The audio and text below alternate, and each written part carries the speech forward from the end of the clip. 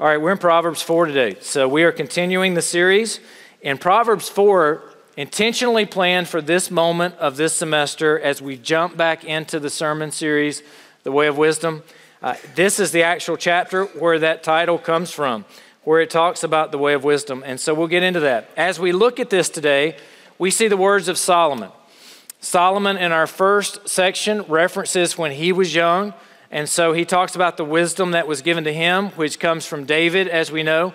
So today, as we look at this chapter, we're not just seeing the wisdom of Solomon, but we are seeing also the wisdom of David passed down to Solomon.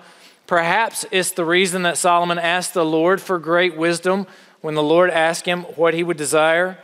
But even more important than that, these are the inspired words of the Holy Spirit to us today for our lives, for our enrichment, for our instruction and reproof.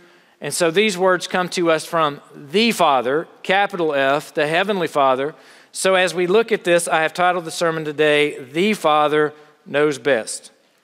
We look here at intentional communication from a father to a son. I can't help but think about the verse that we heard last week, Psalm 145:4. One generation shall commend your works to another and shall declare your mighty acts. I think about 2 Timothy 2:2. And what you have heard from me in the presence of many witnesses, entrust to faithful men who will be able to teach others also. This generational passing of wisdom from those who have lived life to the next generation, entrusting that wisdom, entrusting that gospel message, that biblical worldview to the next generation, who then has a stewardship of hearing that message, receiving that message, making sure they can own and then communicate that message to the next generation. So today I hope to commend to you truths out of Proverbs chapter 4 that then you have a stewardship to commend to the next generation. So as you look at this text, you don't just look at this text selfishly as what can it do for me right now in this moment? It's what can I learn from this text so that I can then teach and train the next generation so that there is a continual legacy of gospel witness, a continual legacy of standing for the Word of God and the testimony of Jesus Christ. Just as we teach our sons and our daughters to do all sorts of things, we must teach and train about the gospel. The really important things of life that you have to teach your kids: how to eat without spilling food everywhere. Some of you may still be struggling with that. We'll know today after lunch. How to properly tie your shoe. How many of you remember learning how to tie your shoe? Chasing that rabbit around and through the hole and however you learned it. The important things, like how to eat a Dorito without getting your hands all messy. You just grab the corner, right? You don't grab the whole thing, it gets all over you. Or the proper way to eat a Swiss cake roll. You peel the chocolate off the outside before you peel the cake off so that it leaves you with the reward that is that sugary icing in the middle. Important things that you have to teach, like how to throw a football or how to dribble a basketball or any number of other things. And yet we know the most important thing that we will ever teach or train is the gospel. It's a biblical worldview. So today we look at this, and I would ask that you stand with me in honor of the reading of God's word in Proverbs chapter 4. We'll read verses 1 through 9. Hear, O sons, a father's instruction, and be attentive, that you may gain insight. For I give you good precepts. Do not forsake my teaching. When I was a son with my father, tender, the only one in the sight of my mother, he taught me and said to me, let your heart hold fast my words. Keep my commandments and live. Get wisdom. Get insight. Do not forget and do not turn away from the words of my mouth. Do not forsake her and she will keep you. Love her and she will guard you. The beginning of wisdom is this: get wisdom. And whatever you get insight. Prize her highly, and she will exalt you. She will honor you if you embrace her. She will place on your head a graceful garland. She will bestow on you a beautiful crown. Dear Lord, we pray today that we might see in this text wisdom that we would embrace, that we would keep, and that we would guard. And I ask this in Jesus' name, amen, and you may be seated. In our text this morning in Proverbs chapter 4, we have a textual indicator of my sons. My sons occurs here in verse 1. It occurs again in verse 10 and occurs again in verse 20. So that gives us our breakdown of our divisions clearly indicated in the text. So I've got 3 points for this message this morning. That my sons gives the indicator of the first one. I have titled it, Get Wisdom. That's the first point, get wisdom, Proverbs 4, 1 through 9. The second is the way of wisdom. We'll see that indicator, my sons, and then it talks about the way of wisdom and the way of the wicked. And so in Proverbs 4, 10 through 19, we'll look at the way of wisdom. And then our last point for today is to guard your heart. In that last indicator, it talks about my son as well, and it talks about keeping wisdom and keeping it in your heart. So for one sentence of the main idea of the message today would be get wisdom and use it to choose the way of wisdom and guard it all your days. So get wisdom, use it to choose the way of wisdom, and guard it all of your days. We look here and we see what verse 1 says. It says, Hear, O sons, a father's instruction, and be attentive. This is repetitive. Proverbs is a book that is repetitive. We know from learning that repetition helps us to have things ingrained into our minds, into our hearts, so that we then think with biblical wisdom. And sometimes you may get frustrated, I already know this principle, or I already understand this concept, but we go over it again and again and again, and that's intentional because we know that good learning happens with good repetition. And you want to have something ingrained so much so that you've received it, that you own it, and then you can communicate it. We see repetitive words as this in Proverbs chapter 1, verse 24, in 2:2, and 4:2 here. And then again, we'll see it in 4:20. We learn by repetition, and we need it. Because our hearts are idol factories that continually produce things that lead us away from the gospel. Our feet and our hands are quick to flee to things that are not glorifying to God. So we have this repetition over and over again. In verse 1, it says, Be attentive that you may gain insight. And then in verse 2, it says, For I give you good precepts. These are not bad precepts. This is good teaching. So do not forsake my teaching. You must receive what is being communicated. You know, it's amazing that a faculty member can go to the front of the class and lecture about something, and you can sit in the classroom, but if you're not paying attention, you never learn anything that the faculty member's teaching up front. Sometimes you have those days. You just struggle. You can't pay attention. You're not locked in. You have 1,000 things on your mind, and you walk out of class, and you think to yourself, what did I just learn? And the answer is not a good answer. We have to pay attention. We have to learn what is being communicated, to receive it, to accept it, to embrace it. And then it says here, do not forsake it. We must not rebel or forsake those truths like the prodigal son seeking temporary, trivial pleasures in this fleeting world, but we must embrace those truths and not forsake those teachings. Solomon here appeals to his own upbringing. When I was a son with my father, tender. You get the idea of a young boy. The only one in the sight of his mother at that time, he says, he taught me and he said to me, and I say to you, this is Deuteronomy 6, this is our commandment. This is what we are to do, is to teach our children if God chooses to bless you with children. He said to me, quote, let your heart hold fast my words. Keep my commandments and live. And here we see what wisdom offers. Why should I seek to be wise? Well, wisdom offers life in verse 4. Wisdom offers security in verse 5 and 6, and wisdom offers honor in verse 7 through 9. Look at what it says. Hold fast to the words, keep those commandments, and live. You have life. You have true life.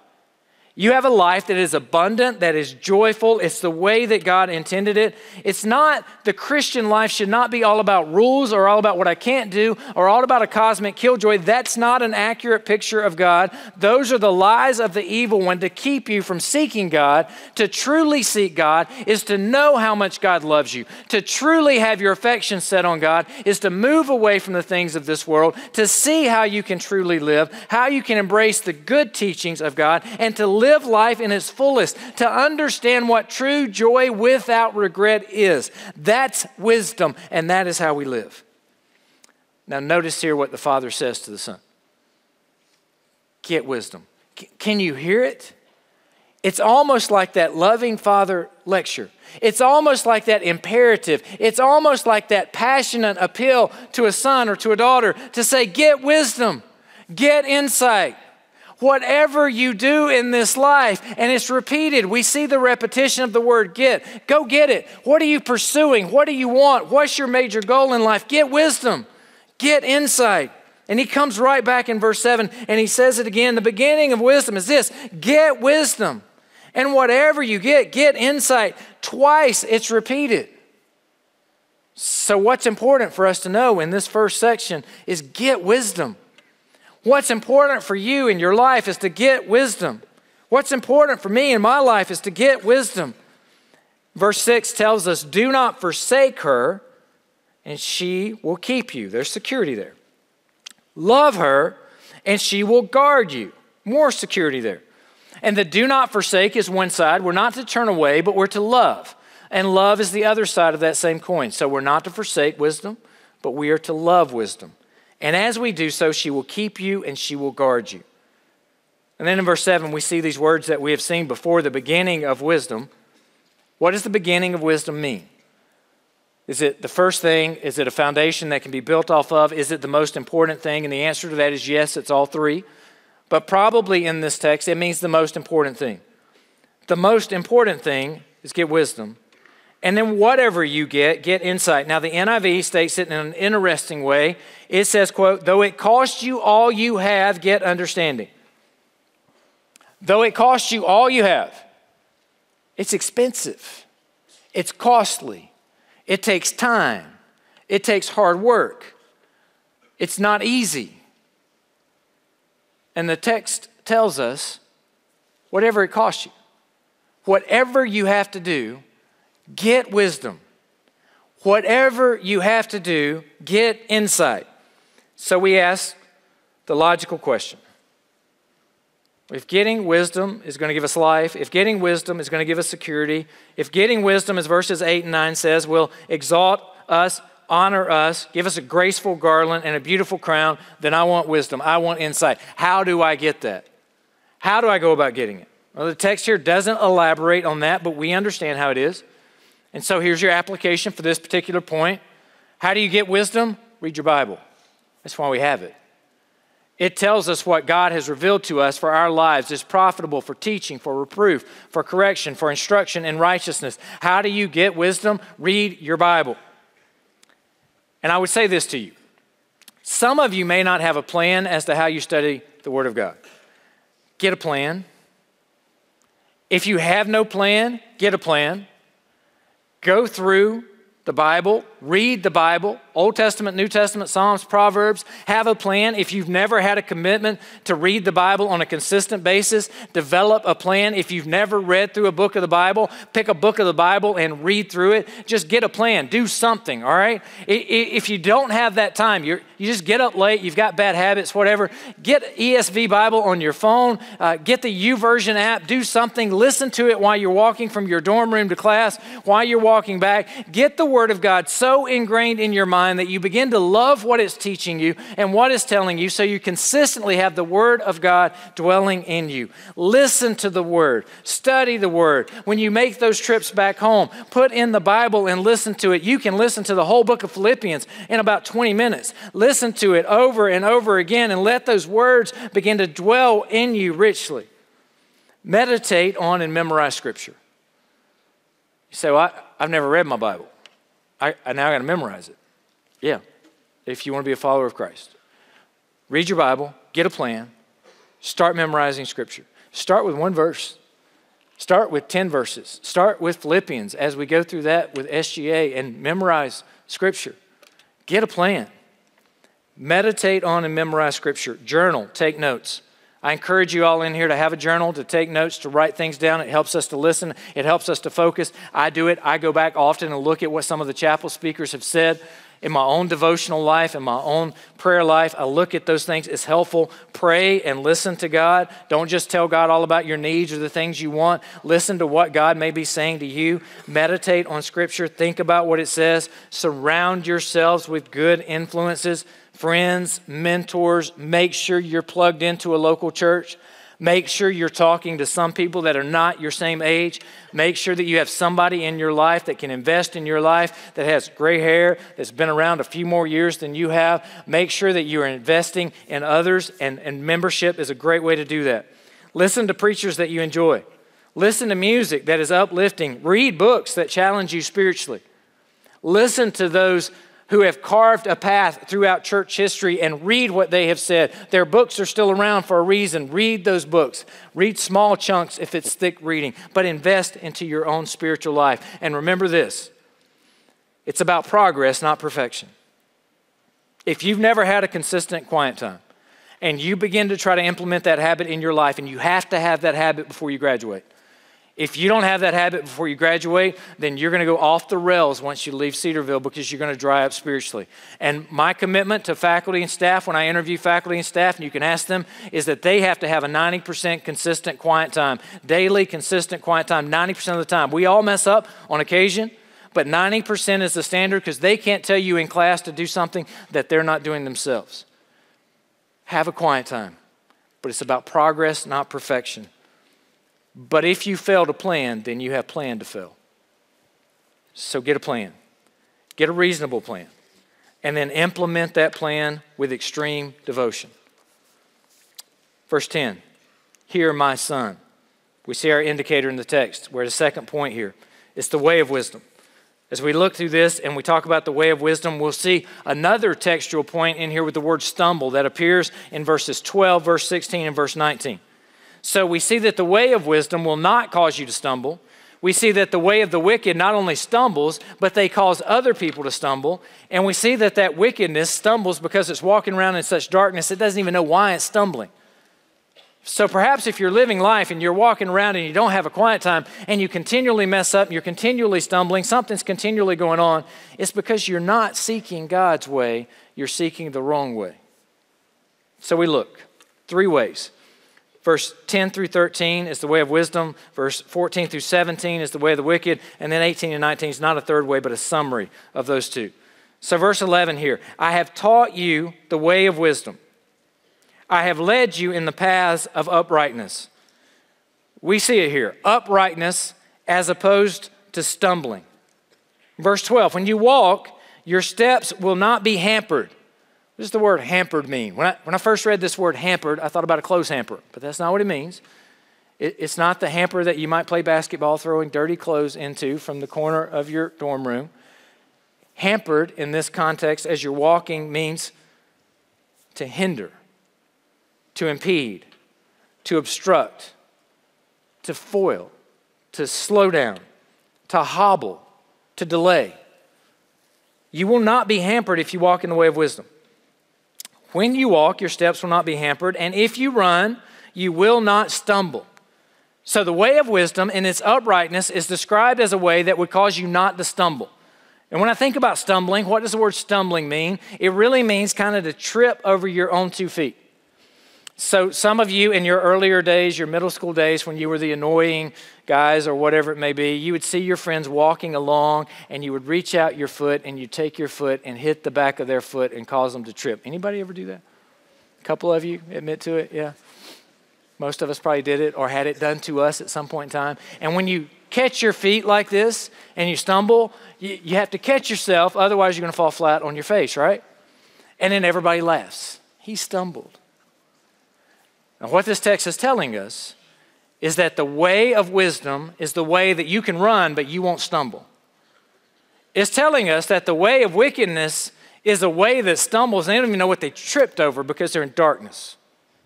It tells us that that way of the wicked is so wicked that they can't only stumble and not know what they stumbled over, but they can't get away or go to sleep at night without causing somebody else to stumble and trip them up spiritually.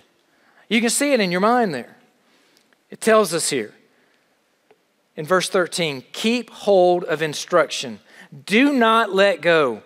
Guard her, for she is your life. And here we see a very important point. Solomon, the wisest man to ever live, writes these words to us, and yet what happened towards the end of his life? Faculty, staff, I'm challenged by these words. Students, be challenged by these words. So you get wisdom. So you get insight. So you start off on the path. You guard yourself. You don't get prideful so that you might stumble or fall or drift to the left or drift to the right or drift to ways that you shouldn't. But throughout your life, you start well, but you have to finish well.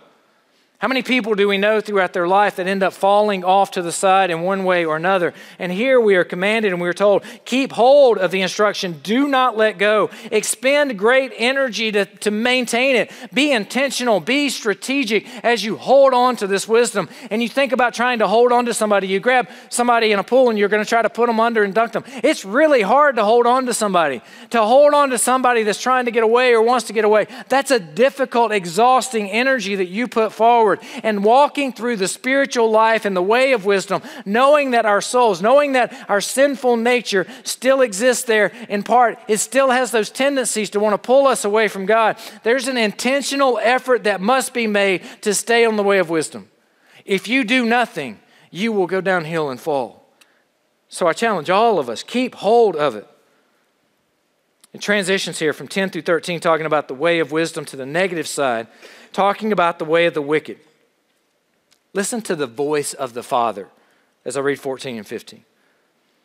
Do not enter the path of the wicked, and do not walk in the way of the wicked. Avoid it. Do not go on it. Turn away from it and pass on. Look at the commands. 2 imperatives in verse 14, move to 4 imperatives in verse 15. You have to hear the repetition of this father and the urgency in his mind. As perhaps he's telling a son or daughter as they're about to go away to college in our context or something of that nature. And he says, don't enter the path of the wicked. Avoid that path. Verse 15. Avoid, do not go, turn away, pass on. There's an urgency here. If we do not enter the path, we don't have to worry about how far down it we travel. If we don't walk on it, we don't have to worry about how far we've gone. If we avoid it, if we do not go on it, if we turn away, if we pass on, you see the redundancy here. You see it increase. I can't help but think about an acorn. Small little acorn that you may like to throw at people or to break open the top and look at.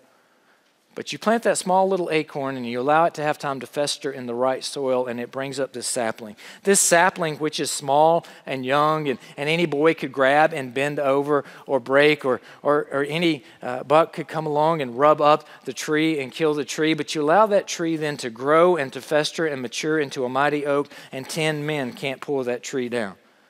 And if that tree falls, there's destruction that is left behind. And I would say to you, don't allow the way of the wicked or sinfulness in your own heart to fester and to grow and to become a sapling and to grow into an oak that is in your heart that then you have to overcome. Avoid the way of the wicked. Do not go down it. Look at what it says in verse 16. This is the ultimate messed up world. For they cannot even sleep unless they have done something wrong. This indicates to us the addictiveness of sinful tendencies. They are so addicted in their sinful ways of the wicked, they can't sleep unless they've done something wrong. And then they are robbed of sleep unless they have made someone else stumble. Not only can they not sleep unless they've done sin, committed a sin, but they have to cause other people to sin as well.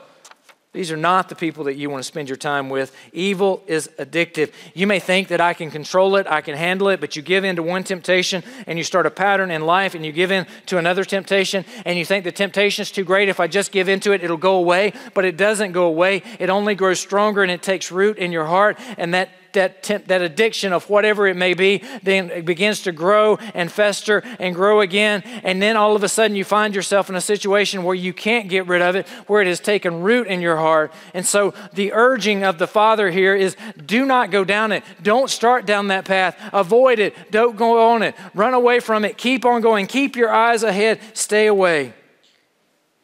Now there is grace in the hope of the gospel. If you are here today and you know in your mind you've got this sin issue that you're struggling with, that perhaps you're addicted to, that perhaps you have traveled down the way of the wicked, and there's temptation that you're dealing with, there is a way back through the grace of the gospel and through the mercy of Jesus, through saturating our minds and our souls in the Word of God, and through the power of the Holy Spirit living within us to resist that temptation. But that way will not be easy. It's much easier to never go down that path to begin with. You may have to travel back through the briar bushes to get onto the way of wisdom. You may have to do it, but do it so that you don't go off the cliff of despair at the other end. Sin is an evil master that is never satisfied.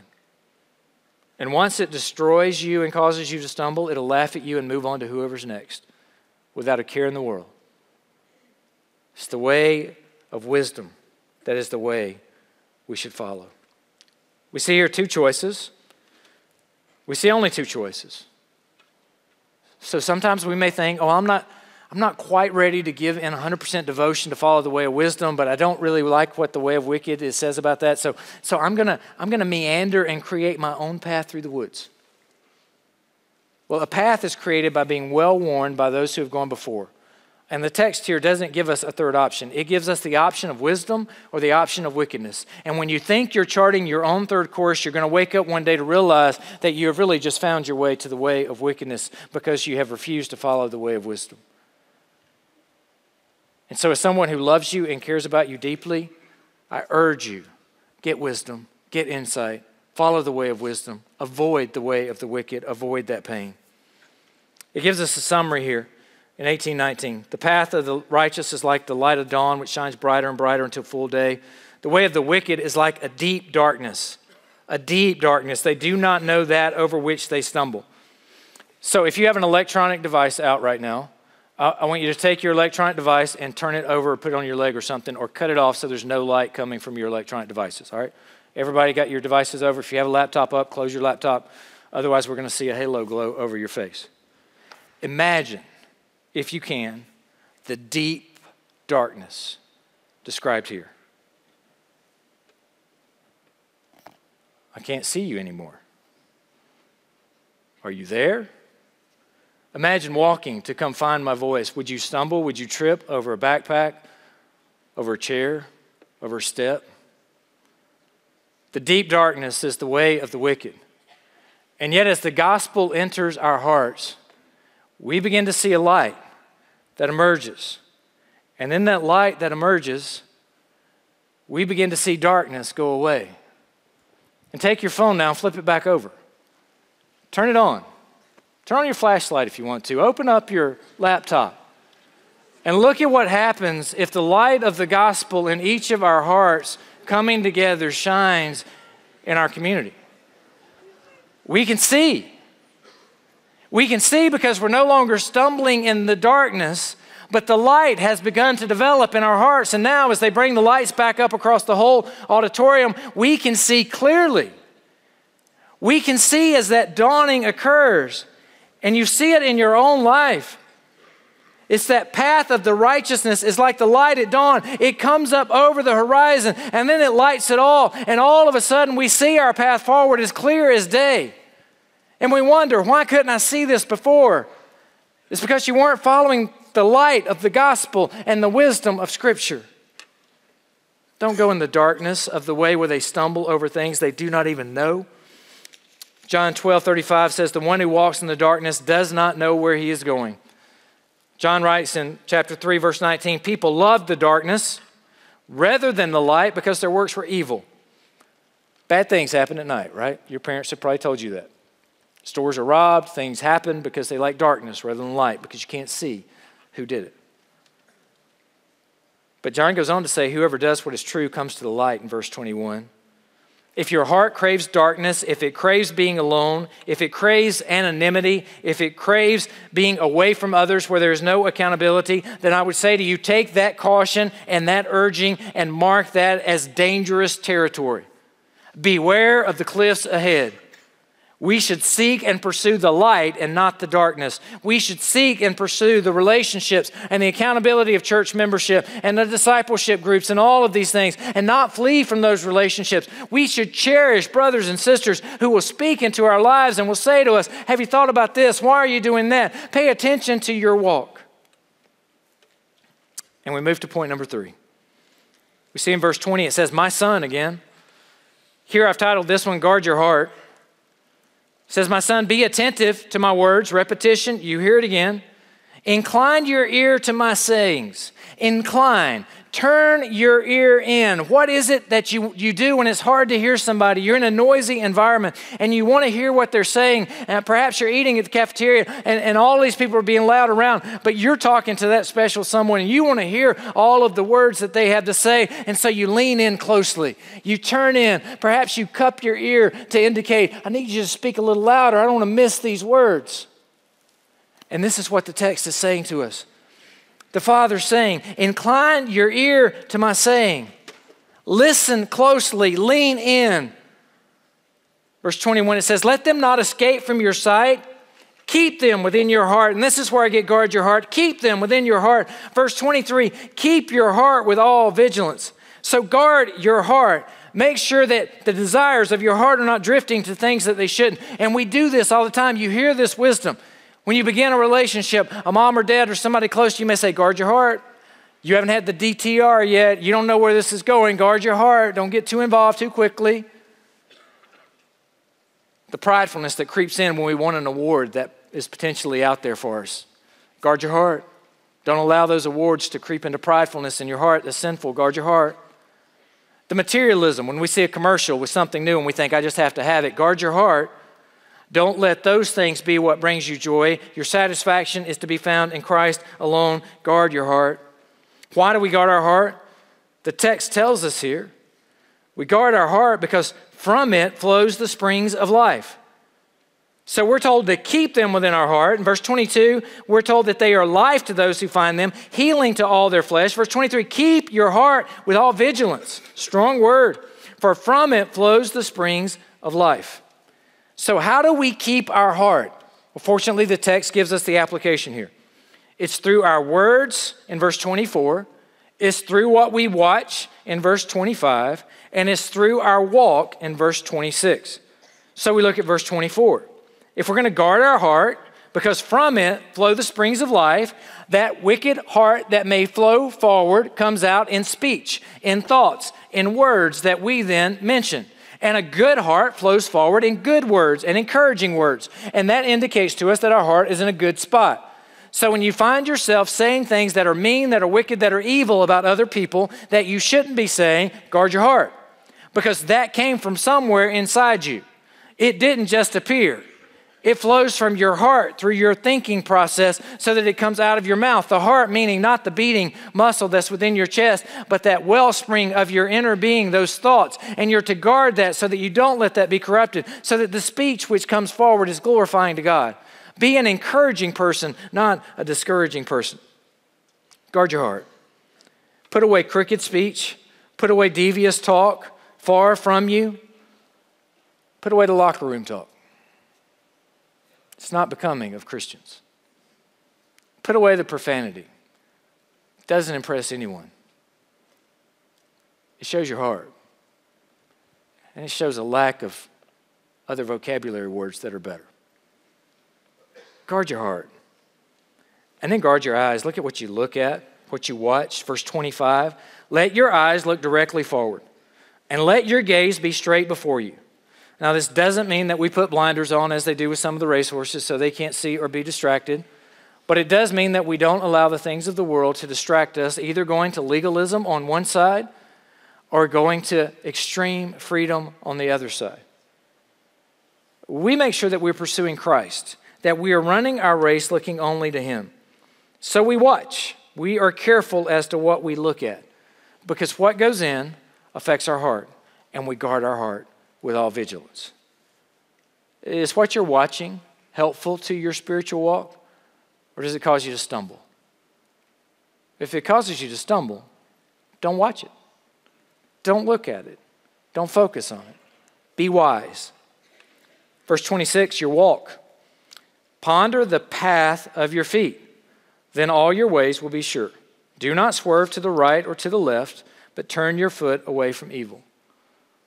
Other scripture indicates this to us too. Matthew 12:34, you brood of vipers, how can you speak good when you are evil? For out of the abundance of the heart the mouth speaks. Luke 6:45, the good person out of the good treasure of his heart produces good, and the evil person out of the evil treasure produces evil. For out of the abundance of the heart the mouth speaks. We know it. Our eyes look and indicate where we want to go. You see it. You know that your eye often looks at the things you desire the most. And that's what you look at the most often. So God has given you an indicator of your heart, which you may not be able to see, to tell you you're in dangerous territory with warning signs flashing, or you're in a pretty good spot right now. Keep going down the way of wisdom. Don't ignore those warnings. You know where you are. Deal with God in those things.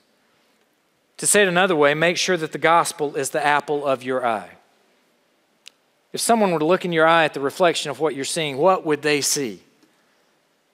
To put it another way, if you do gymnastics or if you do martial arts or anything of that nature, where the head goes, the body follows.